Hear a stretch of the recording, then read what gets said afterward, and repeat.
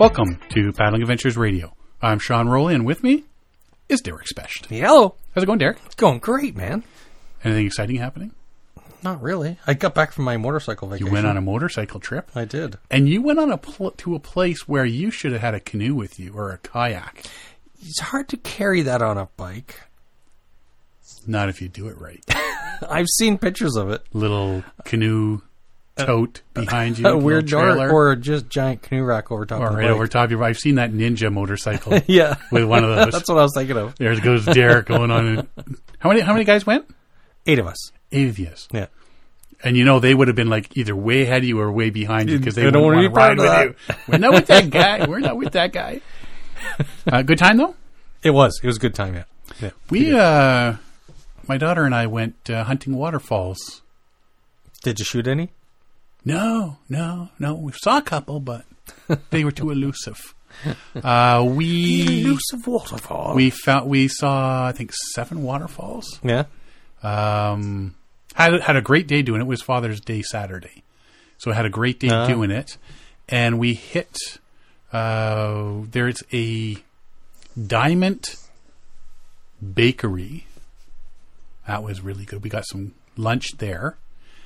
And then we were talking to Alan Drummond of Kingdom Outdoor Products. And he told us if you're going over to the Punch Bowl in Hamilton, then by that waterfall, which there was no waterfall that day, dry. Oh, yeah? I don't think I've ever seen water going over that thing. But there's a Red Barn, and it's a bakery as well. Oh, man. And speaking of Alan Drummond. Who? How's it going, Alan? Doing well, guys. How are you guys doing it? Fantastic. Where are you hanging out this fine day? I am up in Parry Sound at the Ontario Sea Kayak Centre. Are you kayaking or are you lounging around? Are you working? Yeah, fish. A little bit of kayaking, a little bit of helping them get the place ready for the summer. They got a lot of courses going on this month because they were delayed getting started with COVID and all that kind of thing in the pandemic. So it's they need an extra hand to kind of get some kayaks ready and get the property ready and all that. They run the B&B and the glamping tents up here as well. So just working all around the property, getting stuff going on while they're having fun out in the bay kayaking. So That's nice of you. I'm sorry? That was nice of you. Helping out. Well, it's help with the paycheck, so it's not exactly. Oh, I see. So it's actually nice of them to be giving me a little bit of work while my other work, the waterfall tours, aren't going right now because people keep asking me for information on the water tours, but not actually booking them. So, not mentioning any names out loud or anything. I will talk to my daughter about that. I was told, what are you doing Saturday? Why? Because we're going somewhere. Where? Well, it's a surprise. What do I need to... Well, yeah, you better bring hiking boots. Well, where are we going? Well, it's about an hour drive. Where are we going? It's well, I'm not telling becoming less you. and less of a surprise. Well, no, about that's where... And then when we're driving, she said, here's where we're going. Because I was driving. So at some point, you got to tell me where we're going. I'm heading north. No, you're going the wrong way. Getting colder. And I said, Dad, you're spoiling the surprise. Drive the right direction. And she says she's got a list of, she had a list of waterfalls that I could pick which ones we wanted to go see. Oh. And she had directions. So I came downstairs and said, well, why don't we just use my Waterfalls of Ontario book? So we had that in the truck. And then I said, you know who does this? Alan. You could hire him. So I said, text Alan. What are your favorite waterfalls to go to? Because we see his pictures all the time, right? And wait a second, that was her I was texting with? Good thing I was polite that morning. Well, did you not see her text? It says, "Hey, Uncle Alan." Yeah. I'm just kidding. Uncle Alan. Uncle Alan. But no, so Alan gave us a couple of recommendations to go to because I usually head down more to St. Catharines. right? And Niagara Falls that way to see the waterfalls there. But no, we went and checked out a few waterfalls, and a couple of them were really nice, and a couple of them were just, it depends on how much water's going over, right? So, no, and ate a lot of bakery items. Got your carb loading? Oh, let me tell you. There was butter tarts. There were custard tarts. There were chicken bacon sandwiches on a bun. There was cheese curds. There was garlic cheese breadsticks. There was a lot more. Waterfalls and food tour. That was awesome.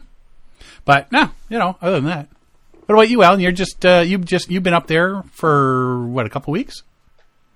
Back and forth. So this is, I think, my 4th week up here in about the last 6 weeks. So okay. I was down in the city last week. Then I was up here 2 weeks prior, and then a week off. And then I don't know, at some point late April, early May, I started coming up. So awesome.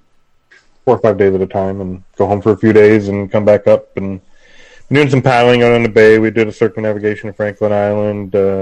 Did a couple other day paddles with another friend of mine who's got a cottage out on one of the islands. So, yeah, awesome. Beautiful place up here. Good gig if you can get it. Yes. Yeah, great gig. And it's, it's a great launching off point, Perry Sound area, to the Georgian Bay, 30,000 islands and stuff. So, just got a few things to talk about tonight. We actually brought Alan on for a reason, not just because we like to make fun of him, but or for him to help me make fun of Derek. One of the two. French tourist has been fined 150 euros for paddling a stand-up paddleboard along the Grand Canal in Venice. Urban Decorum, police said, in outlining the results of a crackdown on scruffy and disrespectful visitors to the lagoon city. So I guess Venice is starting to open to tourists and stuff since the COVID lockdown. So they had the fashion police out. The fashion police, they had 2 women that were cited and fined 250 euros for sunbathing in bikinis. Wow. Isn't that what Italy's like known for? Its beaches and its fashion and stuff? Yeah. Apparently just as long as it's not tourists, I guess. 2 tourists were fined 100 euros each for speeding on a bike and a electric scooter. 3 people were fined 50 euros for pushing luggage trolleys. And 10 beggars were given get-out-of-town orders. So that's interesting. I didn't know that you weren't... Well, it makes sense, I guess. You don't want to be blocking traffic, but it's... so you're not allowed to paddle. Yeah. Canoes, kayaks, in the main channel. There's channels. Some side channels you can go, and it's certain times of the day, certain days of the week, yada, yada, yada. Yeah, 2018, Venice banned paddling in the main channels for all recreational paddlers. So the gondolas and that can still use it, right? Yeah. But because it's not allowed on the main waterways because it gets congested. But yes, there's some smaller canals that you can do within certain hours. The ban's enforced from 7 a.m. to 5 p.m. on weekends. So you can go out in the evenings. And you got a train there, Alan? You got a train happening there, Alan?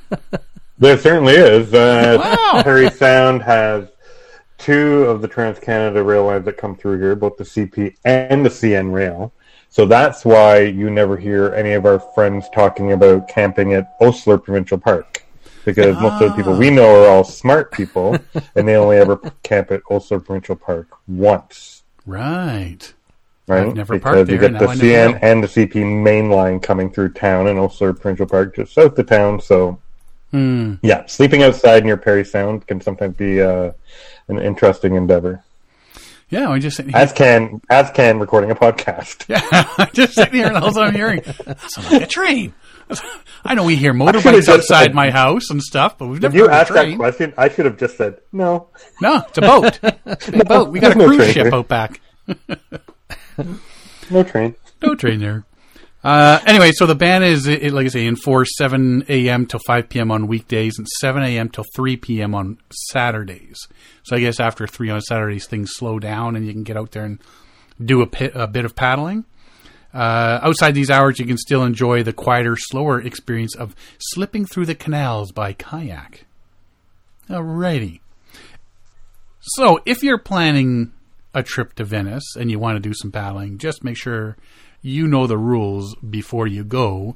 Otherwise, you will be looking at a fine of about 150 euros or more. So, if you're doing the paddling in a bikini, that's got to be 400 euros. They get you every which way. And if you're speeding while doing it, add another 100 euros on top of that. 500 euros. Speeding in a kayak in a bikini. Some of the fines, though, like the one where people got fined for pushing a luggage trolley, some of them just seem kind of silly. But I guess they just, I don't know, I just find it strange that they're ticketing for something like bikini. Like, I don't know. Like, it sounds like from what some of the articles were saying is that there's a lot of tourists that come in there just disrespectful towards the city and how things run, keeping it clean, making it look nice. And that's what they're just trying to do. Just keep things proper so it's safe and it's a safe place for everybody. So, Alan, no bikinis, buddy. Oh, goodness me. I was, when you started talking about that, it's like kayaking, bikini, like, is this a dare coming? Or when you started talking about fines and, so I dare you. And if I'm not mistaken, we talked a few years back about Amsterdam, and I don't think you're allowed to paddle the canals there either, unless you are with a guided tour. That's the caveat on that one, I'm pretty sure. Unless you're with a guided tour, you can't just throw your boat in and start paddling away. So, speaking of kayaking, Alan. By the way, challenge accepted. Challenge accepted. All right, off to Venice we go. We'll be live streaming this. Oh, most definitely. Well, one of the last live streams I did was from the Dublin Water Park, and that got canceled. You guys mentioned last week's podcast, so maybe I shouldn't do any more live streams. Things seem to get canceled after I live stream from there, so I don't know if there's a direct connection to that or not. Here's Alan. Okay, cancel it. Yeah, like, oops, sorry. This week, the Pope in a kayak. Oh, there's Alan. No, cancel it. Alan, you run Kingdom Outdoor Products, which sells a lot of really cool items. Which, by the way, I have to get one of those kayak lights off of you. Yes, you do. So we can go do some night paddling this summer. You also are an admin, run the Sea Kayak Ontario Facebook group. I do. And which we've just gone over 1,000 people, which totally shocked me. I started that in September thinking... I didn't intend on it being a large group by any means. I don't know if 1,000 people is a large group anymore or not, but I don't think it is. But I thought it'd be 100, maybe 200 people max, and it just kept growing organically. And for the most part, and I should knock wood or something, but it's been, unlike some other outdoors groups, not mentioning any names, but Sean Pedersen's out Ontario Backcountry Camping, just full of strife and angry people. No, I'm kidding, Sean. Sean's got a great group there. No, it's built a really cool community there of just people that are interested in sea kayaking in Ontario. And there's a lot of people that are in the group from outside Ontario that also share stuff, either from where they are saying, hey, if you're ever in Vancouver Island, come check this shit out. Or, when I used to live there, we used to go paddle here. So it's not just strictly you have to live here and paddle here. Like, I'm not, ruling it with an iron fist, quite the absolute opposite. So it's been a lot of fun so far. Yeah, and I look at that, and I mean, I'm more in the canoeing than the kayaking, but I start reading some of the things that are on there, and I definitely get some insight onto different things. So it's really cool, even as a canoe tripper. But you like to paddle in Ontario. I certainly do. And that is why we decided to have you on to Chit Chat this evening. Places to paddle in Ontario in your kayak. I sent you a message saying, hey, how'd you like to come on and chat about your favorite places that you take your kayak in Ontario to paddle? Well, somebody of Alan's experience it's. I know I'd be interested, and like you've paddled a lot in Ontario, and I think you have a good introspection and perspective of the good places to paddle in Ontario. So I'd kind of like to hear what you got to say about that. Mm-hmm. Yeah, it's Ontario. Everybody. It's funny. You talk to people out on the West Coast, you talk to people out on the East Coast, Canada or the U.S., and they're like, yeah, Great Lakes paddlers, whatever. It's not whatever. Great Lakes paddling is a total different dynamic than the East Coast or the West Coast.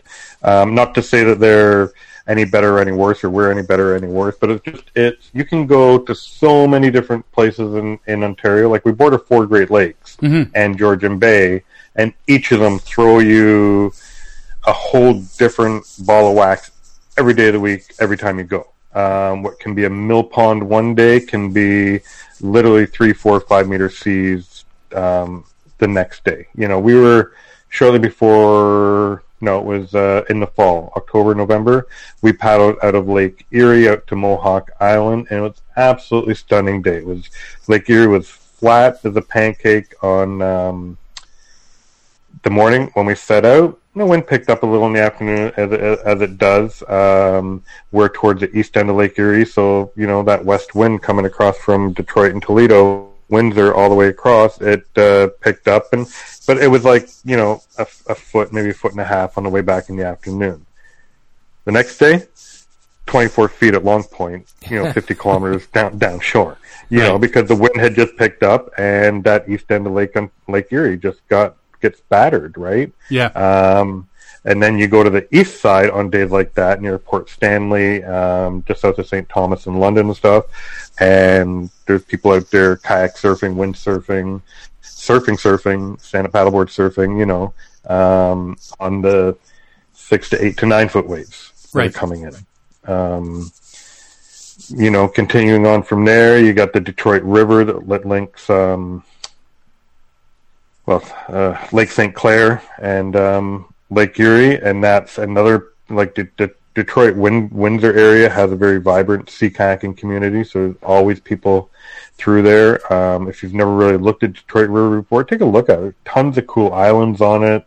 It's a bit of an industrial river, especially going through Detroit and parts of Windsor, but lots to see along the shore in that. There's Peche Island at the kind of the northeast end, which is pretty cool. There's Belle Isle, which last week there was either a Formula One or a Grand Prix race of some kind. So as you're kayaking down, you're probably listening to Formula One race cars, on Belle Isle.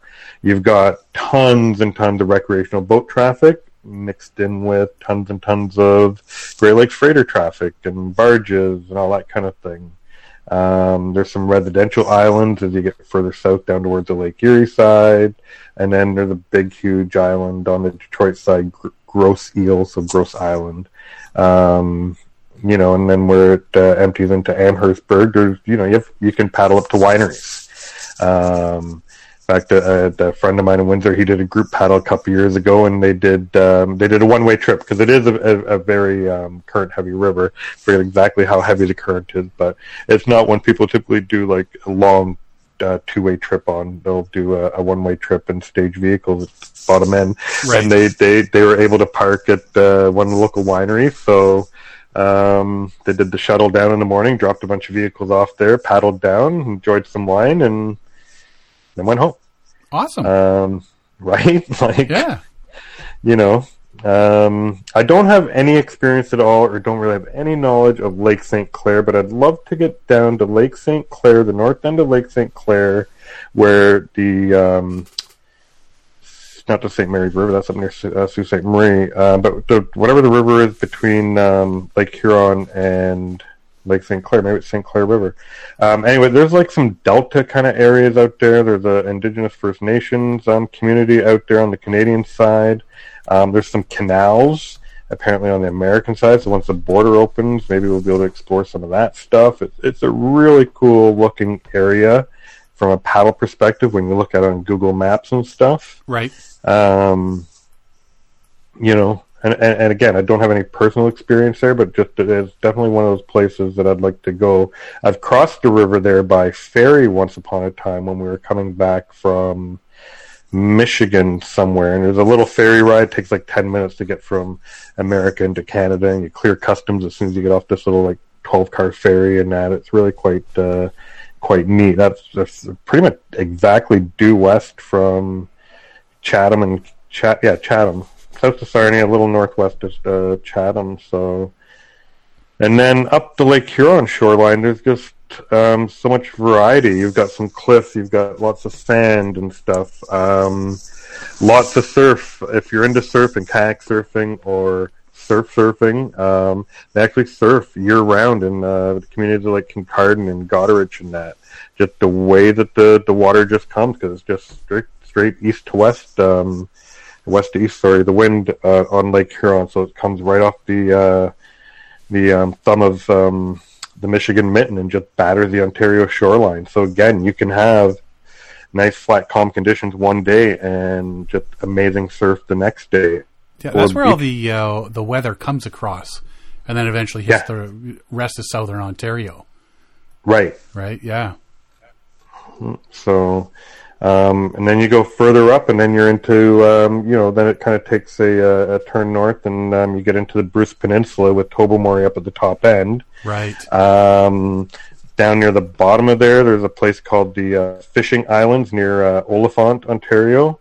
And at different times of year, when it's low water, vehicles can actually drive between the islands there. Apparently, so you got to time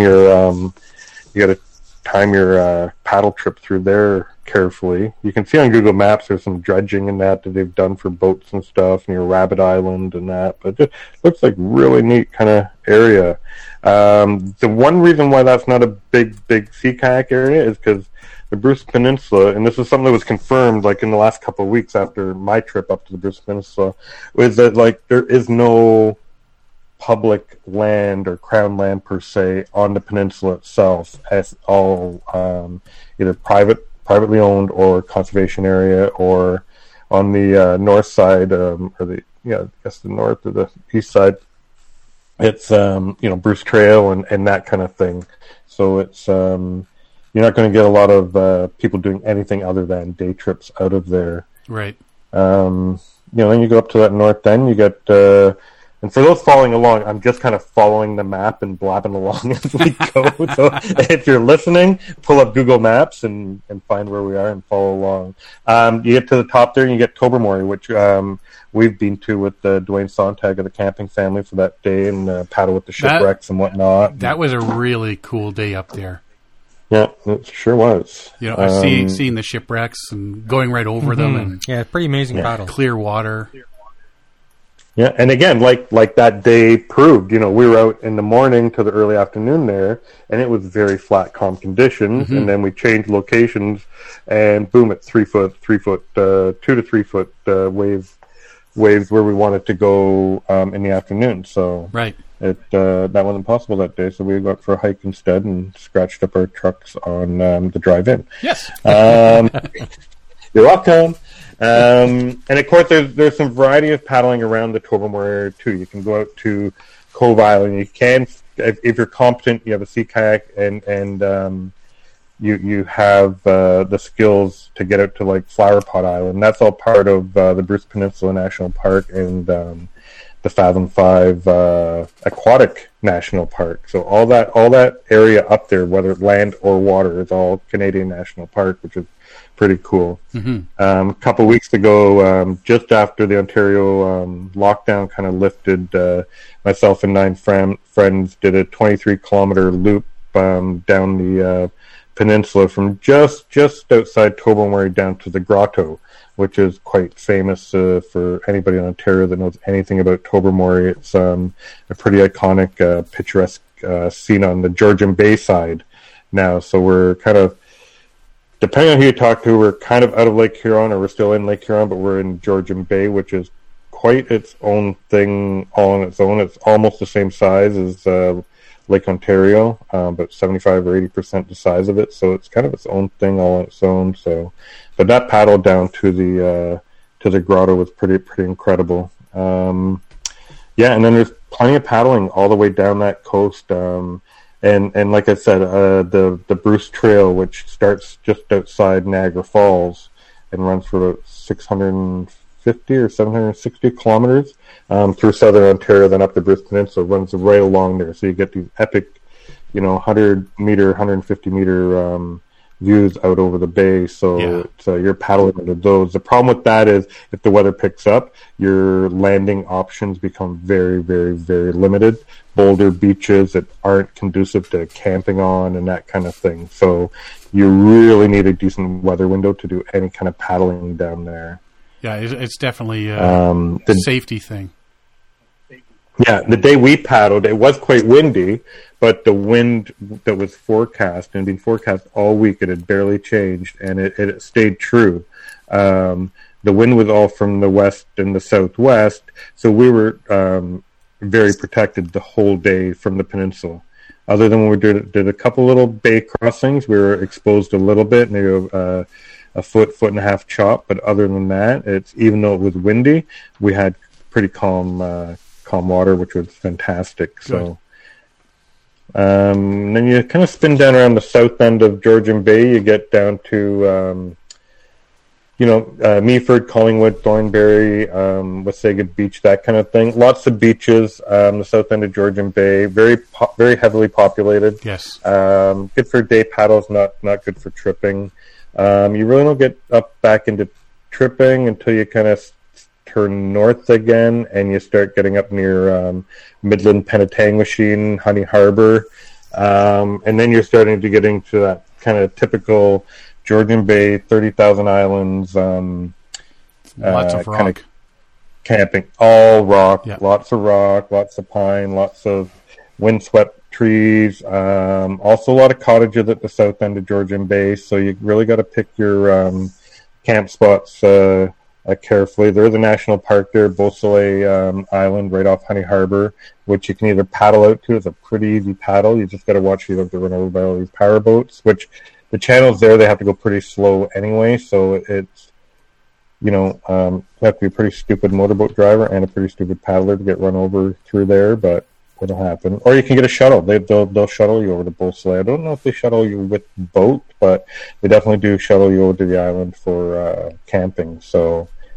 and then as you go north from there, you just start winding through all these little islands, and some bigger than others, and there's tons of crown land out there that you can pitch a tent on. Further up from that, you get the Moon River, then you're into the Massasauga Provincial Park, which you guys have talked about before, which is popular for both sea kayakers and canoers that are coming in from the land. Mm-hmm. Very protected, very windy, so if you don't have your navigation game on or you don't know how to read a map or that, very easy to get lost there, but not as much crown land up that part because it is a provincial park, so you can't just kind of go in there willy-nilly. You might lose your spot or get bumped off. And then you get up to the islands just south of Parry Sound, and they're kind of a mixture. So the outer islands, the Umbrella Islands, the Cathcarts, that kind of thing, crown land, popular for campers and that. But a lot of cottages, a lot of big cottages. Yeah. There's some celebrity cottages. There's some American oil tycoon cottages out there, float plane type cottages, and just 5,000, 10,000 square foot type cottages out on these islands. So it's pretty neat to paddle by, but you keep on paddling. Yeah, just keep it going. And you just keep going. And then you go north from there, and like I said, you start getting Cathcarts. Inland a bit, you get the Killbear Provincial Park, again another popular provincial, one of the most popular provincial parks. Behind the Killarney and Algonquin and that kind of thing. But a great launch point for paddling as well. Or you can camp there and just do little drives to other put-ins, Snug Harbor, Dillon, Key River, that kind of thing. Up the coast from there, you get to Franklin Island. Franklin's another very popular spot, and so on the outer part and on the bay side, it's tons of campsites for sea kayakers and paddlers. It's a little bit sheltered in spots. You I've seen canoes out there, not too many, but you do see the odd canoe out there. And then there's the Inner Channel too, which has a lot of motorboats and cottages and that kind of thing. And it kind of just replicates that all the way up to the French River Provincial Park. So you're going past like Britt, and just offshore the French River Provincial Park is one of my favorite parts of the whole Great Lakes, the Bustard Islands. It's like a Martian landscape. And there's a bunch of campsites out there as well. You don't see too many canoes out there because you do have to do a bit of a crossing out of French River. So mostly kayakers, and you don't even see a lot of kayakers out there because it is a couple of day trip from coming from like either north from Britt or out of the French River and that. So it's a pretty cool spot, and it's they kind of have a cool name, the Bustards. It's either kind of like a buzzard birds or. And then you're going along, and then you're hitting Killarney and Philip Edward Island and the Fox Islands and West Fox. West Fox is again another one of my favorite places. In fact, I was talking to someone the other day. She's like, "Oh yeah, we used to go out there every year in a open canoe, 3-person canoe. They'd rent a canoe off Ted at Killarney Outfitters, and away they'd go." I'm like, "You never got stranded out there?" She was like, "Oh yeah." So waited out a day, and if you got the time, then. No. But I mean, when you're looking at this whole east side of Georgian Bay, that's like the primo spot for just exploring all the rock islands and everything, all up through there. Like you could spend days just paddling up and exploring. Yeah, it's a beautiful area. It's the ground, the islands, the rock. It's fantastic. I did a couple glass bottom boat tours in and around Tobermory, and then up and along towards down along amongst the islands and so on. It's a really nice area. It's beautiful. Mm-hmm. And it's not accessible unless you know it's there. I know that sounds kind of stupid, but like until I started sea kayaking, I had no idea it was there. Right. And I've lived in Ontario since 1986, and I'd done the whole canoe trip up to McCrae Lake and other places and that, and tons of cottaging, and even cottaging near Parry Sound on other inland lakes and that. I had no idea like the 30,000 Islands. And I think that's just a marketing thing with the the Seguin Township and the Parry Sound area and that, the 30,000 Island. I don't know if anybody's actually ever gone out and counted. There's probably more. But it's just an absolutely stunning area with so much diversity, and it's like you've got these, and you can just see the history of. I'm not much one into geology and that, but my friend Kate is, and we were out there a couple of weeks on a day trip, and like she's literally hugging rocks because she's just like, how beautiful is these? Like you can literally see, the beginnings of the earth and the way the earth is formed, and you see this dark black jaggedy rock, and then meshed right next to it's this smooth pink stuff, and then this white stuff, and it's beautiful. Like I said, I'm not much of a into geology and all that, but I can certainly appreciate when it's thrown in your face like that. Oh yeah, yeah. I mean, it's just like people. I'm not a geologist, but when I see a really cool looking rock, I'll pick it up, maybe throw it in the backpack of my campmate. I'm not a geologist, nor do I play one on TV. But yeah, when you're going back to the waterfall thing, the Devil's Punch Bowl, I think there's like 7 distinct layers from the bottom of the gorge that you can actually see. Yeah. And they're all different colors. So yeah, I mean, to see something like that, you can really appreciate the geological beauty of the area, and up there through the islands and everything like that, same deal.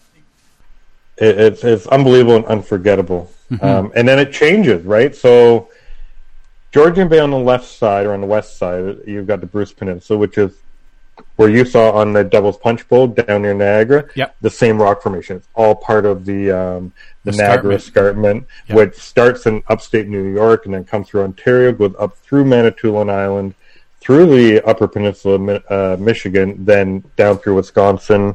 Parts of it, the Ice Age Trail that John keeps talking about, that he's going to walk, Yep. which I call the Big Dumb Walk. Yeah. Hi, John. And then it peters out in under the plains in Minnesota. So you can see on the Tobermory in the Bruce Peninsula, the exact same rock you saw at Devil's Punch Bowl. Right.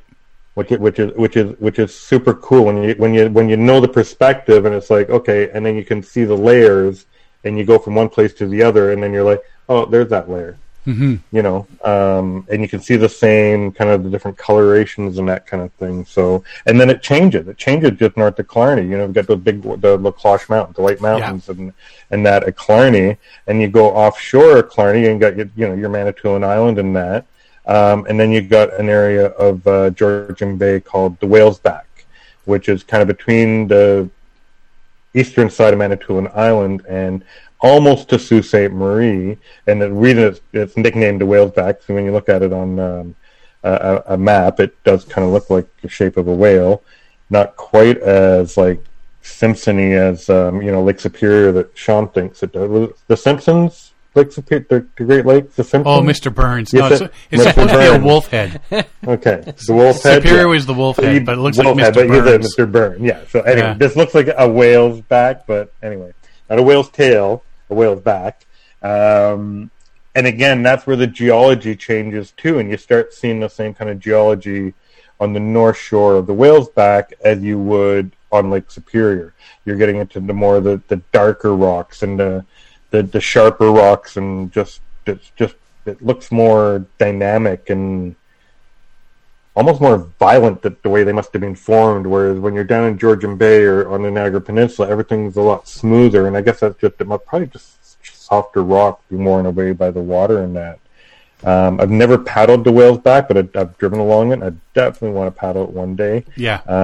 And again, you're pretty much right along a lot of Manitoulin Island through there on the south side. So again, your camping is going to be limited if you're tripping, because Manitoulin Island, I think, is mostly or might be all Indigenous land, First Nations land. So up until I think the 90s or something, you could kind of crown land camp wherever you wanted there, as long as it didn't appear to be private property. But now apparently you're supposed to get permission from the band council. Right. And apparently that permission isn't granted willy-nilly. It's like, well, why are you here? What are you doing? What's going on? Kind of thing. You know, like, I don't think they just want all the tourists on the planet coming there, but if you're doing like a circumnav or some sort of crossing or something like that, I think they're going to give it to you. But just to come and do a 4-day trip along the shore of the Manitoulin Island, I think they just might be like, we need a little more purpose than that.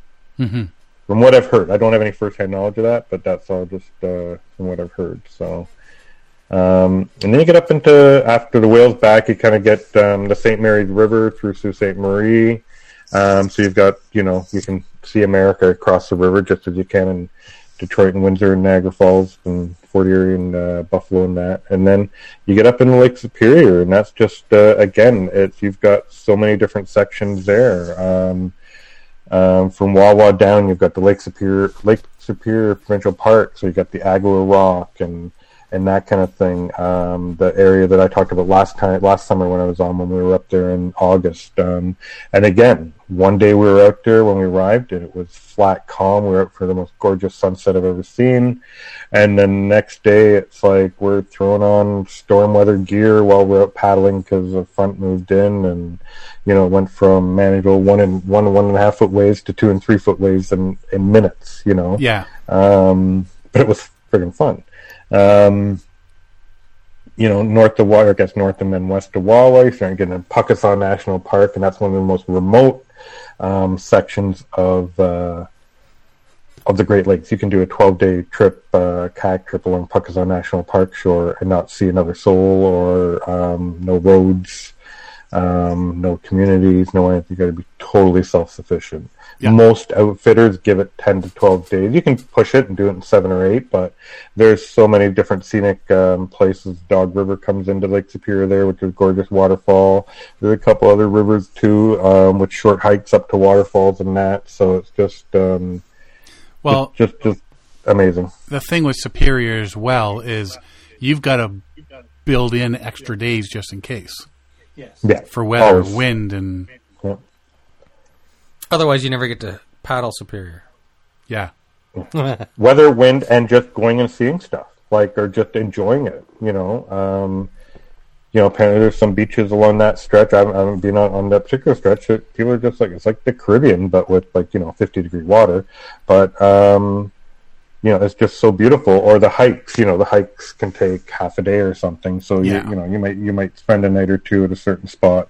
And then you go from there and you get towards the western end of Lake Superior, and you get just past Terrace Bay and Rossport and that, and you can wind through there. There's some other islands in that, and all the way back to Sleeping Giant, just outside of, and that's that's Provincial Park. Sleeping Giant Provincial Park, just outside of Thunder Bay, and Thunder Bay itself has a huge and vibrant sea kayaking community.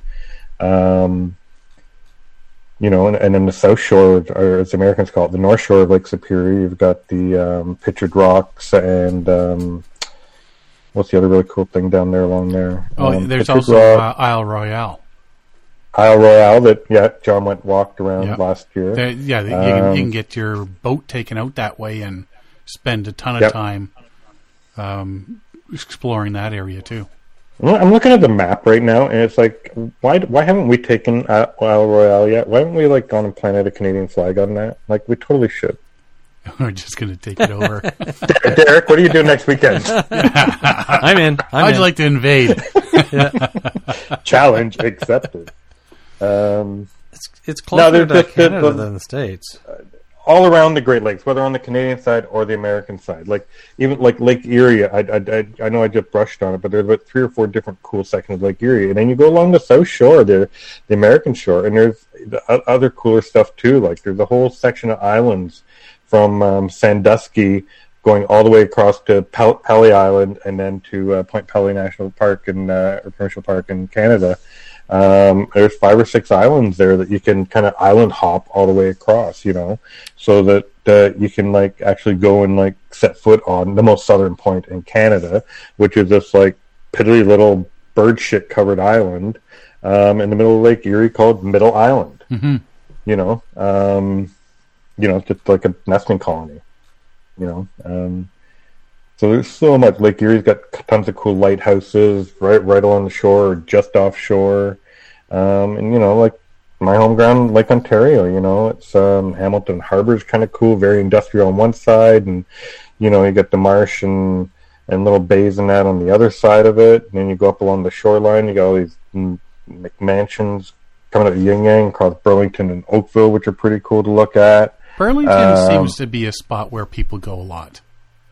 Well, Burlington Beach. So if you get an east wind across the lake, so it starts in Kingston, it just keeps building up fetch all the way across, or wave all the way across. Burlington Beach is a great surf beach. So those kayakers and others who are into surfing, all types of surfing and using the wind and water at the same time, love Burlington Beach. Right under the Skyway. If you're going over the Skyway on an east wind day, you look down, you're going to see tons of kayakers out there. You'll see the windsurfers and the kiteboarders are the more.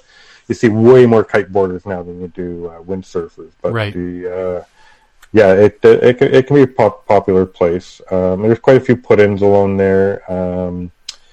My hometown of Mississauga here, just outside Toronto, it's pretty boring. I'm not going to lie. There's not a whole lot to see along the shore here. Some kind of houses, some parks and that, but it gets old pretty quick. A couple of rivers, you can go up to Credit River here, and you go along into Toronto. You can go up to Humber and stuff. I love the Toronto shoreline. You get the sheltered areas along Sunnyside there. It's totally sheltered with the break wall, so no matter what your paddling ability, you can get out and paddle on whatever the hell's going on out in the lake. Mm-hmm. I've been paddling there in calm conditions when there's literally waves coming over the break wall. It's nice and sheltered. You get through Ontario Place, which is that old Ontario Carnival kind of amusement park built in the 70s. It's kind of half derelict now. You can kind of paddle through there, which is pretty cool, especially either at night or off season, in November when there's nobody around. It's spooky as hell. Well, when we were there, there was a Iron Maiden concert. Last time I was out that way. The last time I was out there and heard music from the Budweiser stage was the Dixie Chicks. Oh, right on. Or I guess the Chicks now. The Chicks now. and then the Toronto Harbor, which we've talked about before, which is awesome. The Toronto Islands, Yeah. which are awesome, which we went on there a couple of years ago. And then further flowing the Toronto shoreline, you get the Scarborough Bluffs, which are these amazing sandstone bluffs, which are amazing to paddle underneath. So, and then Lake Ontario is kind of boring until it's a lot of farmland. A couple of nuclear power plants that dump their crap into the lake. Derek 10-foot long carp. Yeah, Derek hits the eject button anytime he sees a kayaker out there. But around Prince Edward County is pretty neat. There's some cool paddling around there near Sandbanks and Presqu'île Provincial Park and that. Wapoose Island's kind of neat. There's a whole not really wild sheep because they're still tended to, but there's no real farmer that lives on the island to look after them. I guess you must come every couple of days or something. So there's a couple of houses or cottages on that island, but that's pretty cool. That's at the east side of Prince Edward County. And then there's a really cool kind of paddle along Adolphus Reach out of Picton's kind of cool. You get up to Kingston, then you get to Thousand Islands. Now you're in the St. Lawrence River. Does the ferry still go across to Wolfe Island? It sure does. Yep. Okay, I haven't been there. It's one of the only. I think it's still one of the only that and the Glenora. And there's the one down the Detroit River. I think are the only still year-round ferries in Ontario. There's one other up near Kingston, Wolfe Island, and one other as well, I believe. Yeah, I've never been on it. I want to go on it just because. I was on it in the, I'll say mid-90s, early 90s. And that's the last time I was on it. We're just driving along and like, oh, a ferry. Where's this going? Oh, let's take it. Let's take it. Yeah, and I think there's like nothing on Wolfe Island. No, we just drove around the whole thing. Cottages and farms and... Yeah. Then we hit the ferry again and then went back and we're like, okay, well, we did it. The Thousand Islands through here. There's a lot of shipwrecks and stuff through there. It's a big scuba diving area as well. Yeah, and there is definite current. They sunk a town right at the south end of the Thousand Islands back in like the 50s or whatever. Why did they do it? When they were creating the Seaway. So there was a town there that actually is underwater. Really? So that's why there's scuba diving there, because there's something cool to see.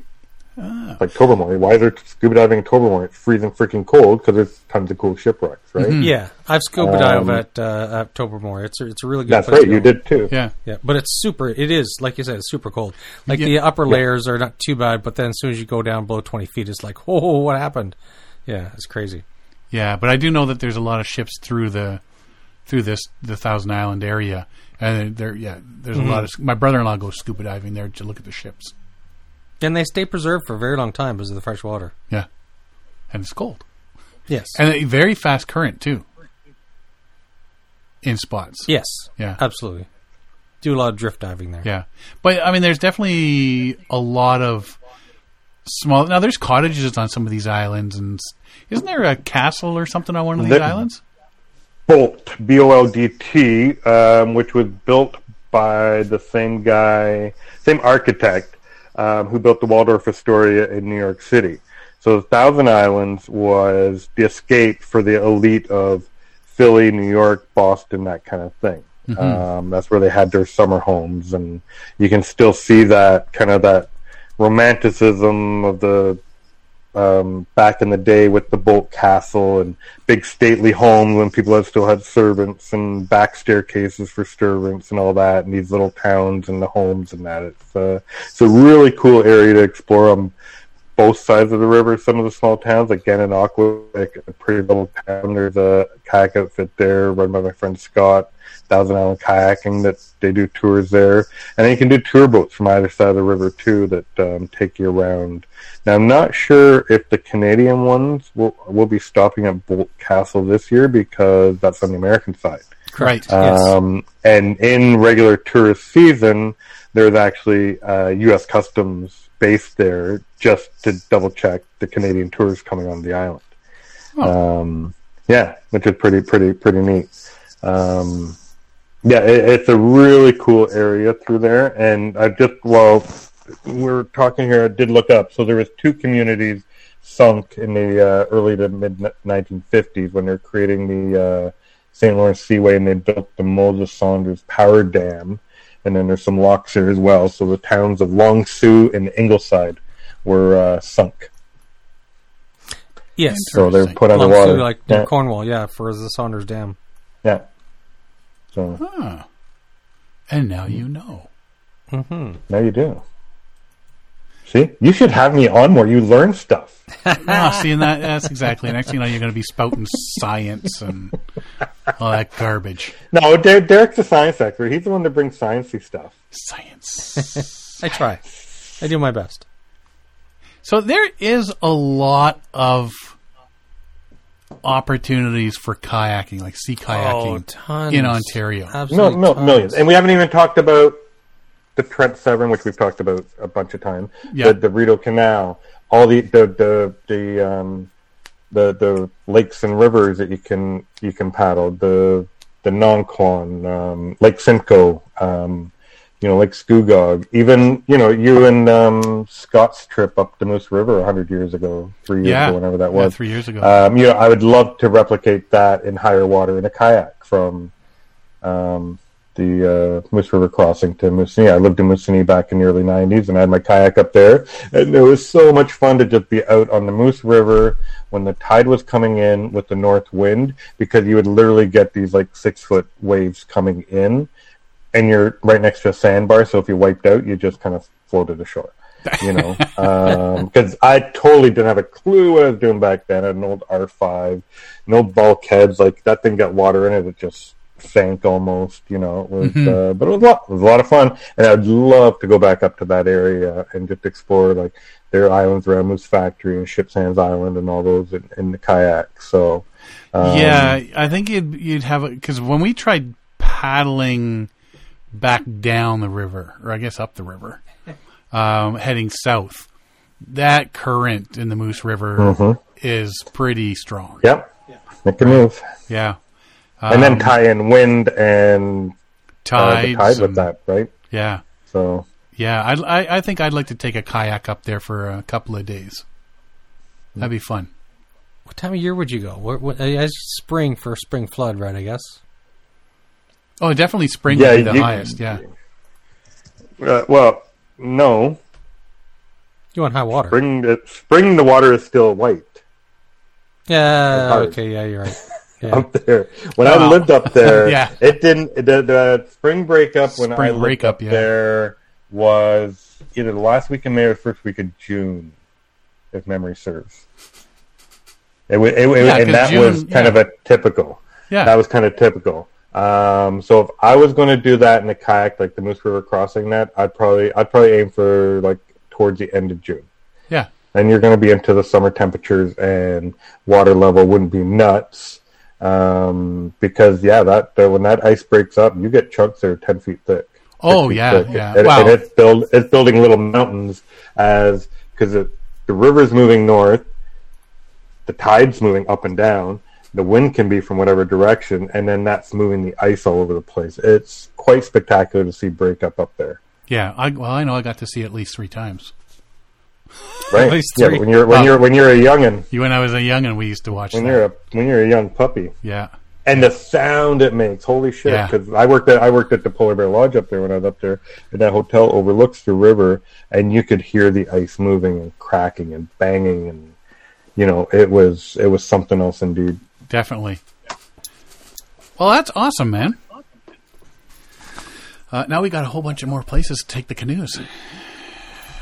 What are you doing next week? So this is for you, Alan. That's the swear jar. That's twice you swore on this episode so far.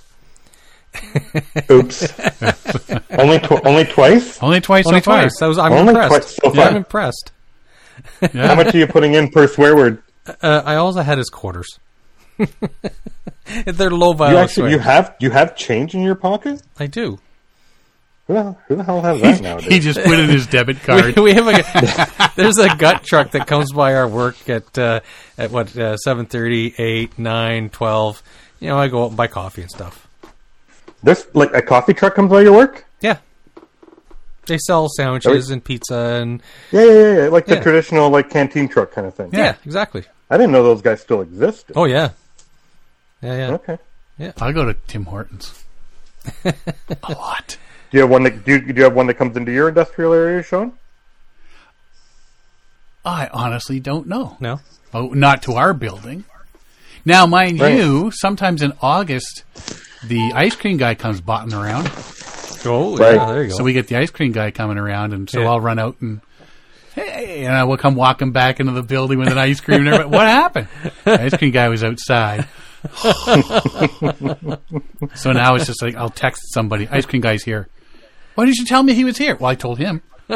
He was in the building. He could have told you. Why are those people running out of the building? Is there a fire? No, Ice it's the ice cream truck. Yeah. Pull the fire alarm. Everybody heads out. Ice cream man loves it. Give me soft serve dipped in chocolate, please. Chocolate Well, and we had sprinkles. the ice cream guy come by our house there 2 weeks ago. Yeah. Yeah. Expensive though. Treats. Yeah. Yeah, I was out with my niece and nephew last week in Milton at skate park, and the ice cream truck came by, and for like a dipped cone, some sort of icy thing, and a slushie, it was $13. That's it? Mm-hmm. Because Boy, that's cheap. Okay. we got 2 dipped cones and it was like $16. Whoa. Yeah. Holy Yeah. shit. Yeah. Put another quarter. Wow. Exactly, quarter. Put a little IOU. Anyway, back to the topic at hand. If you want to find out more about paddling in Ontario, check out Alan's Facebook page, Sea Kayak Ontario. If you have any questions, you can just make a post and ask a question. And if Alan doesn't respond, there's a ton of people that'll throw information out there and help you out. So thanks for that, Alan. We'll definitely have to check it out, and maybe because I've talked about heading back to Moosonee, and I know Derek wants to go up that way too. So Yes. maybe next time we take kayaks. Work trip. Yeah, There you go. yeah. We're going to expense this one. We'll just continue on here. Got a couple other things here that we came stick across around, this Alan. week. You going to Join stick us. around, Alan, or are you going to go? Yeah, sure. Why not? Awesome. I know the one topic I've got something to put in, but I don't know about the other stuff. But I'll pretend I know what we're talking about. Okay. That's all we do. So- we That's pretend a like lot. what John Van Berger does most of the time he's here. Yeah. Well, we do send the notes out so people can go over them and make their own notes on the notes. So for those that want to canoe, paddleboard, fish, and take part in any other recreational activities on or in Banff waters, Banff National Park. Yeah. The National Park, yeah. Out in Alberta, now need a permit. Doesn't cost anything for the permit. Yeah, it's a free permit. It's a free permit. It's more of a declaration. But as of June 12th, Parks Canada implemented a new procedure in an effort to prevent the spread of harmful aquatic invasive species, things like zebra mussels, Eurasian water milfoil, whirling disease. They want to stop it from spreading through the park. Exactly. Right? Which Keep it out. People do. Residents and visitors in Banff require a self-certification permit to launch non-motorized watercraft, including canoes, kayaks, inflatables, paddleboards, and other related gear in all the park's waters. The use of self-certification permit is right now, they already do this in Yoho and Kootenay National Parks. So I guess they're just spreading it. So if this continues, I got to see Jasper eventually getting this and whatnot. So if you go to the Parks Canada website and you can print off a copy of the self-certification permit. You can also go to visitor centers, campsites, trailheads, and boat launches. Some of them, they'll have it with you. You need to fill it out and carry it with you while you're on the water. Passes are free, like I said, but each time you head out, you need a new one. And I printed it out, one of them, just to look at it. And there's basically a couple sections here. The first one is the permit conditions. My watercraft and gear has been cleaned, and you give it a little tick. Drained, and you give it a little tick. So, like all water from coolers, buckets, compartments, and others items that may hold water. And dried. And I know this is where Alan is going to speak up. So it has to be dried for a minimum of 48 hours after being used in the provinces of British Columbia, Alberta, and or the territories of Canada. Or a minimum of 30 days after being used in the United States or provinces other than British Columbia, Alberta, and the territories of Canada. Now, we haven't seen them, and we were talking before the show, so we only have to assume that they have these out there now. And Alan, you've seen them in the States. I've seen them in the States. They have decontamination centers where you take your canoe, kayak, whichever in, and they'll spray it down with chemicals to kill whatever's on there. My big thing was a few years back when we did our cross Canada trip. We had 2 canoes on the roof. So we paddled a couple of spots in Ontario, a couple of spots in Manitoba, a couple of spots in Saskatchewan. Were any of those spots Lake Superior in Ontario? Shit it. That would be a For negative. those just joining us this evening, that would be a no from Sean. Shut up. No. No. So a couple days later, we were in Banff. And we were like the Bow River and all that sort of thing. I would not have been able to take my canoes into those rivers. Like, I wouldn't have been able to paddle. No. I would have, unless I found one of those to get them sanitized. decontamination centers. Yeah. I would have had to rent a canoe. So hopefully that there's these centers around that are easy enough to find. Right? So you have to check all these, make sure it's all good.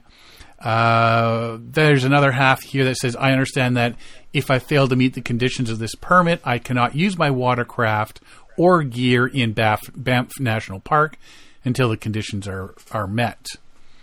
You have to carry this permit at all times while using watercraft and fishing equipment. Yeah, so it goes beyond just your boat. So if you're out there and you're casting, as well, your right? Your lures can't have been in the waters for these other locations, and the self-certification permit's valid only for the date and water body indicated on the permit, because you have to go down and put in the date, what water body you're at, and then sign it. And then below that, there's a dotted line, which you tear off at the end. You complete the section, deposit it in the collection box, or leave it with a Parks Canada employee. There's 5 different questions. What type of watercraft or equipment is this permit for? Canoe, kayak, paddleboard, waders, because people do the fly fishing, right? Mm-hmm. Fishing gear, an inflatable watercraft or other. What water body is this permit for? Where and when was your watercraft or equipment last used? List the provinces, territories, and or states where your watercraft or equipment have been used in the last 30 days. And list the provinces, territories, states where your watercraft and gear have been used in the last 48 hours. And then you sign and date it. So they just want to find out who's paddling where and bringing what potential invasive species into Banff National Park. So far, so good?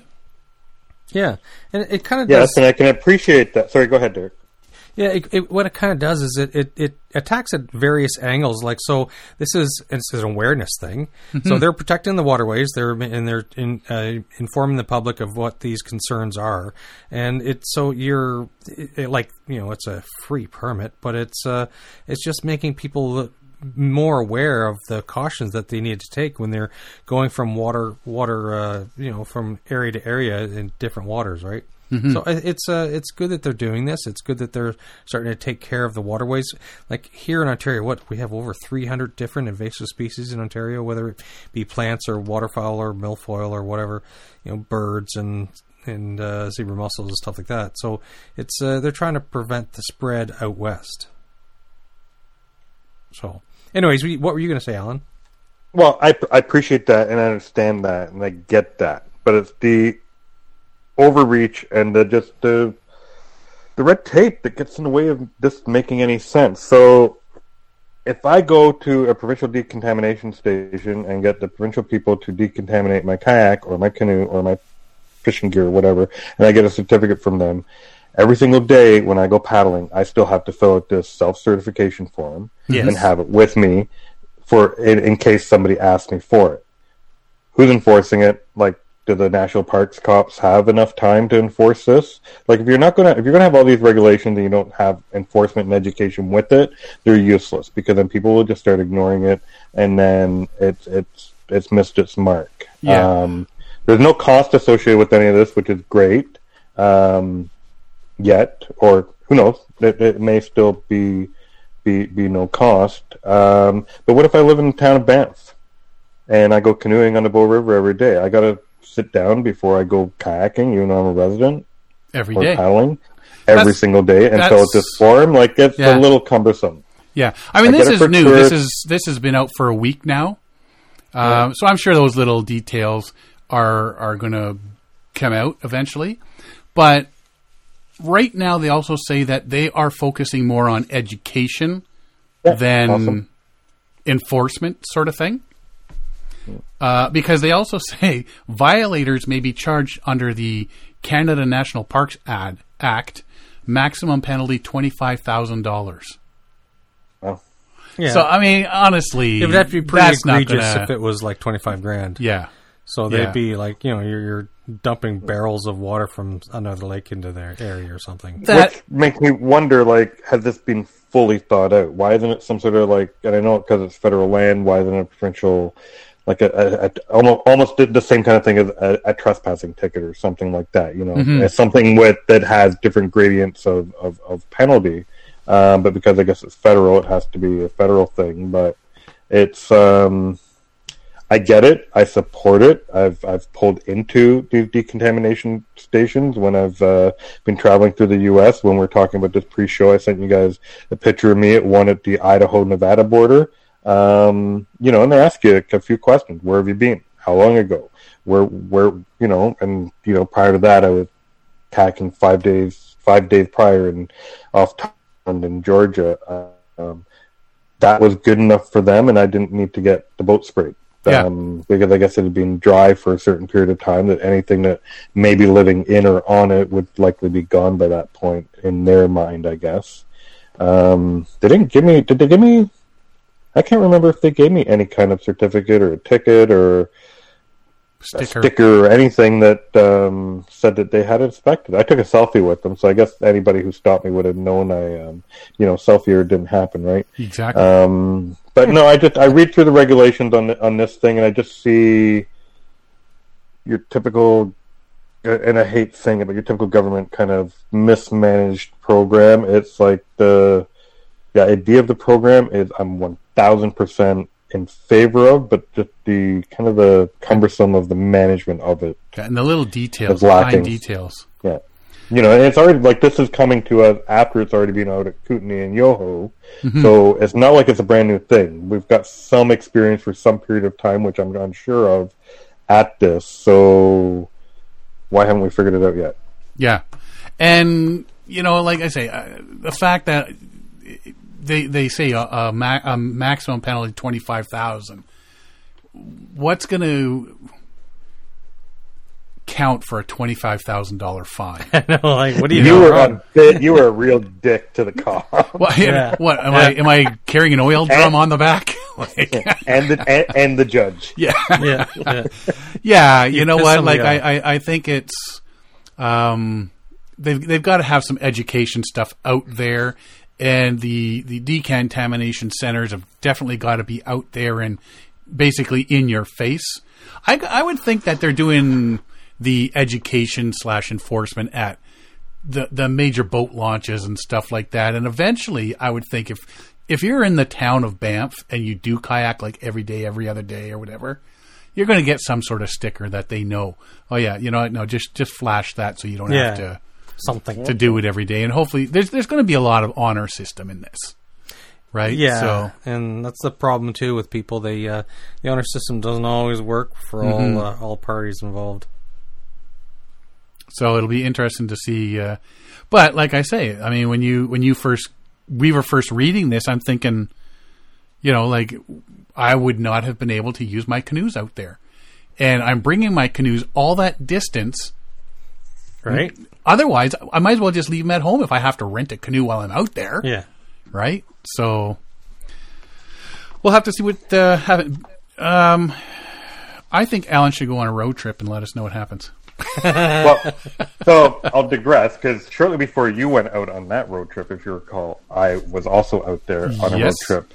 And so I did my whole Idaho-Nevada border decontamination people thing, which I just mentioned. I went out to Vancouver Island. I paddled there. I visited friends in Lethbridge, friends in Calgary, and then I was heading up to Jasper, and I'm like, I'm going to go paddle Lake Louise. Because I haven't seen Lake Louise since I was a child, but I'm going to go paddle it because I've got my kayak with me here. No, I'm sure you guys didn't make it into Lake Louise, right? It was so busy. There were so many people there. Yeah. We did a little walk around, but couldn't get our boat in. So when I got there, so we're just the first week in May, maybe around May 10th, give or take, with a few days before Mother's Day that year. And so I park, and I'm like, okay, we're about 150 meters to the lake. And from the parking spot, and I'm like, well, I should just get ready, throw my boat on my back, and, you know, walk up there. And then I started changing my shoes, and I was going to put my shorts on. I'm just like, let's just go take a walk and see what the put-in is like here. The lake was still 99% frozen solid. And all the other lakes I've been seeing in rivers were clear. But because Lake Louise, you go up quite a bit more elevation, where it is in the mountains, it hadn't thawed yet. Yeah. It was still a week or two away. That was Canada's 150th birthday year. Yeah. Because Derek was up in Algonquin celebrating. Yeah. Yeah.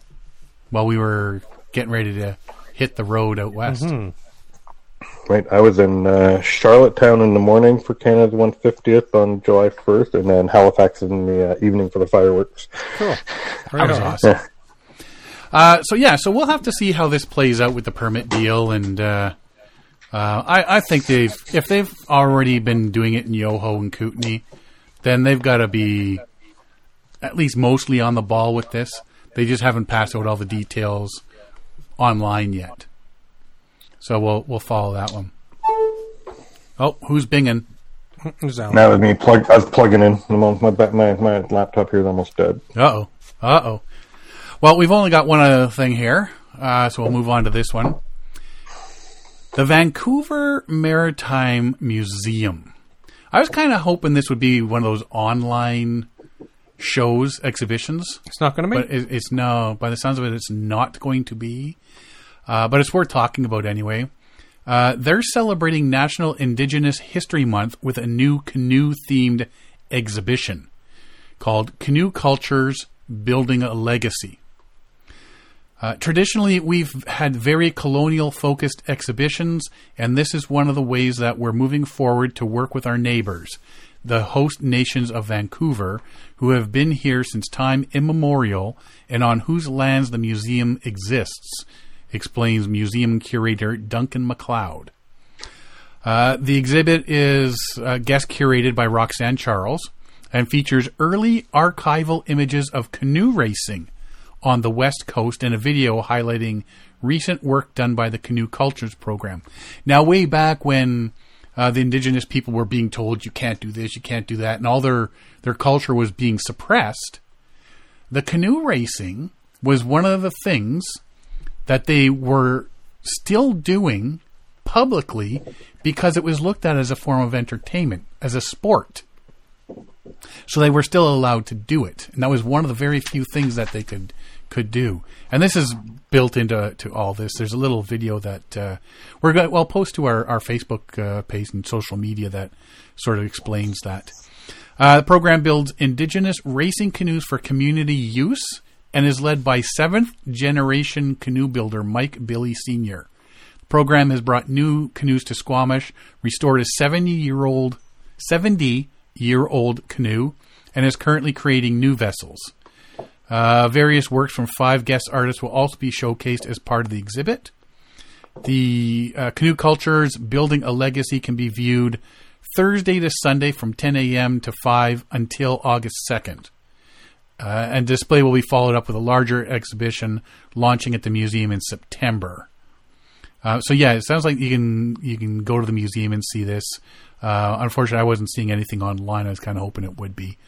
If you go to vanmaritime.com, so VAN Maritime, all one word, .com, click the exhibition tab at the top and then featured exhibitions. There's more information and you can book. There's a book button there so you can check it out. Yeah, it looks like a pretty cool thing to see, and you can go and watch these people by the looks of it build canoes and get a lot of the history of canoe building out that way. I wish I lived in Vancouver. I know. Or could get there. Alan, when you go out to Banff to paddle and find out about all the other going stuff, to Vancouver. Just keep going to Vancouver, buddy. I'm on it. You're on it. Hey, I have free room and board in Vancouver, so I'm all over that. See? There you go, buddy. Alan's our traveling guy. He just doesn't know yet. Yes. Right. I thought you were going to tell him, Derek. And that's all I have this week. Anything else, Derek? I've got nothing. Alan? I'm good. I'm up here a couple more days, and I'll be home for the weekend. Then going out on a paddle trip out on Georgian Bay for a couple days. So yeah, but that's all I got. You're living the life of Riley up there, eh? A little bit. I'll be your friend and volunteer for a paycheck.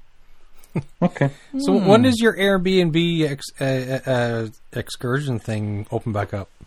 Well, we can start back again whenever Ontario goes to stage 2, which right now I think is July 2nd, but it hasn't been confirmed yet. It may be earlier, maybe it not be. But most of my Airbnb Waterfalls experience tours depend on international travel. So it's really dependent on the international tourism returning. Right. One thing Canadians can do in the meantime as we get going and we start to enjoy summer and move around in our own country is start to support types of travel that we don't normally do, and I joked at the beginning of tonight that, Sean and Ariana jumped in the truck and went and visited these places and researched on their own, which is a very typical Canadian and North American way to travel. We do our own thing, our own way kind of thing. Sean did a big, huge road trip in 2017 and they did it all themselves. They didn't really use a guide anywhere or booked an excursion or a tour somewhere. So if you're listening and you're going on holiday somewhere this year, book a tour somewhere, even if it's in your own backyard. Go on Airbnb experiences, look for something cool near where you're going or near where you live, and support people that have been out of work for a year and a half. Mm-hmm. Should have told my daughter. And not that Airbnb experiences, just any kind of tour group, walking tours, or instead of just going and blast away and doing something on your own.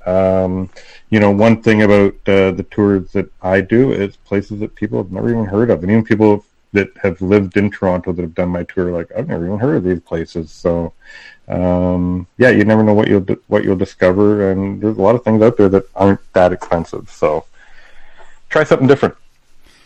Welcome to Ellen Drummond's "This Is Where I Hid All the Bodies" tour.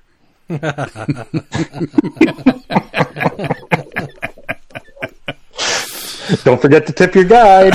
Yeah. Or there will be or the next body. group will see an extra stop on the tour. Right. Kingdom Outdoor Products, is that .com? kingdomoutdoor.ca. .ca. I say kingdomoutdoor.ca. The .com costs like $7,000. So, no. Go check that out and see the products Alan is offering. Some pretty good stuff. And like I say, I need to get one of those lights for my kayak. So before we go, and we do have new products since last time I was on. So we've got canoe and kayak locks now. We've got dry bags, map cases, chart cases, the lights, headlamps. So I'm not really. Before I've mostly focused on mostly kayakers, but a lot more canoeing, hiking, orienteering people. Branching out.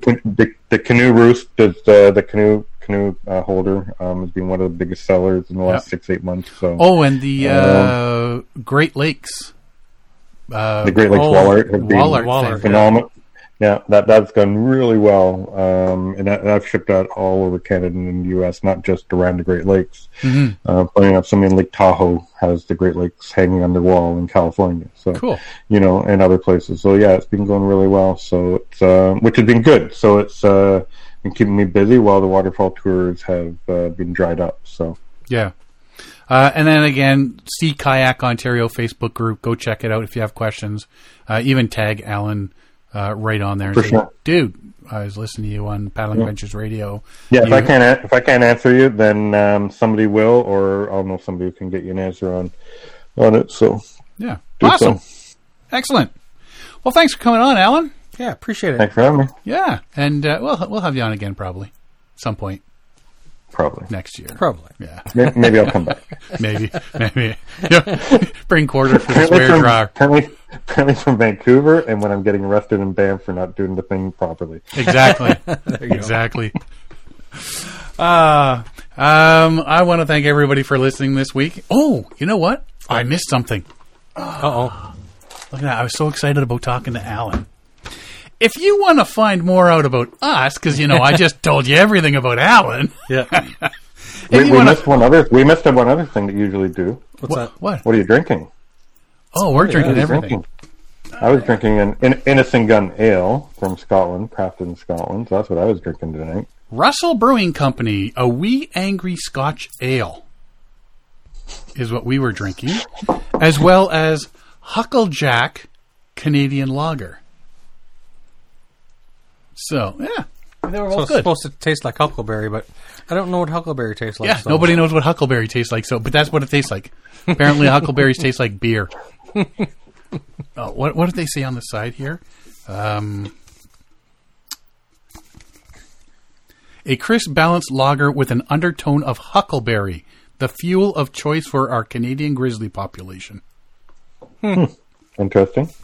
So now you have to go arm wrestle a grizzly bear. Yes. Get a huckleberry to figure out what a huckleberry is. So next time you're in grizzly bear country, wear that huckleberry perfume. Yes. Guaranteed to see a bear. If you want to find out more about us, you can find us at paddlingadventuresradio.com. We're on Facebook, Instagram, and Twitter. You can download or stream episodes from Apple Podcasts, Spotify, Stitcher, iHeartRadio, Podbean, Player FM, and all your favorite podcast downloading sites.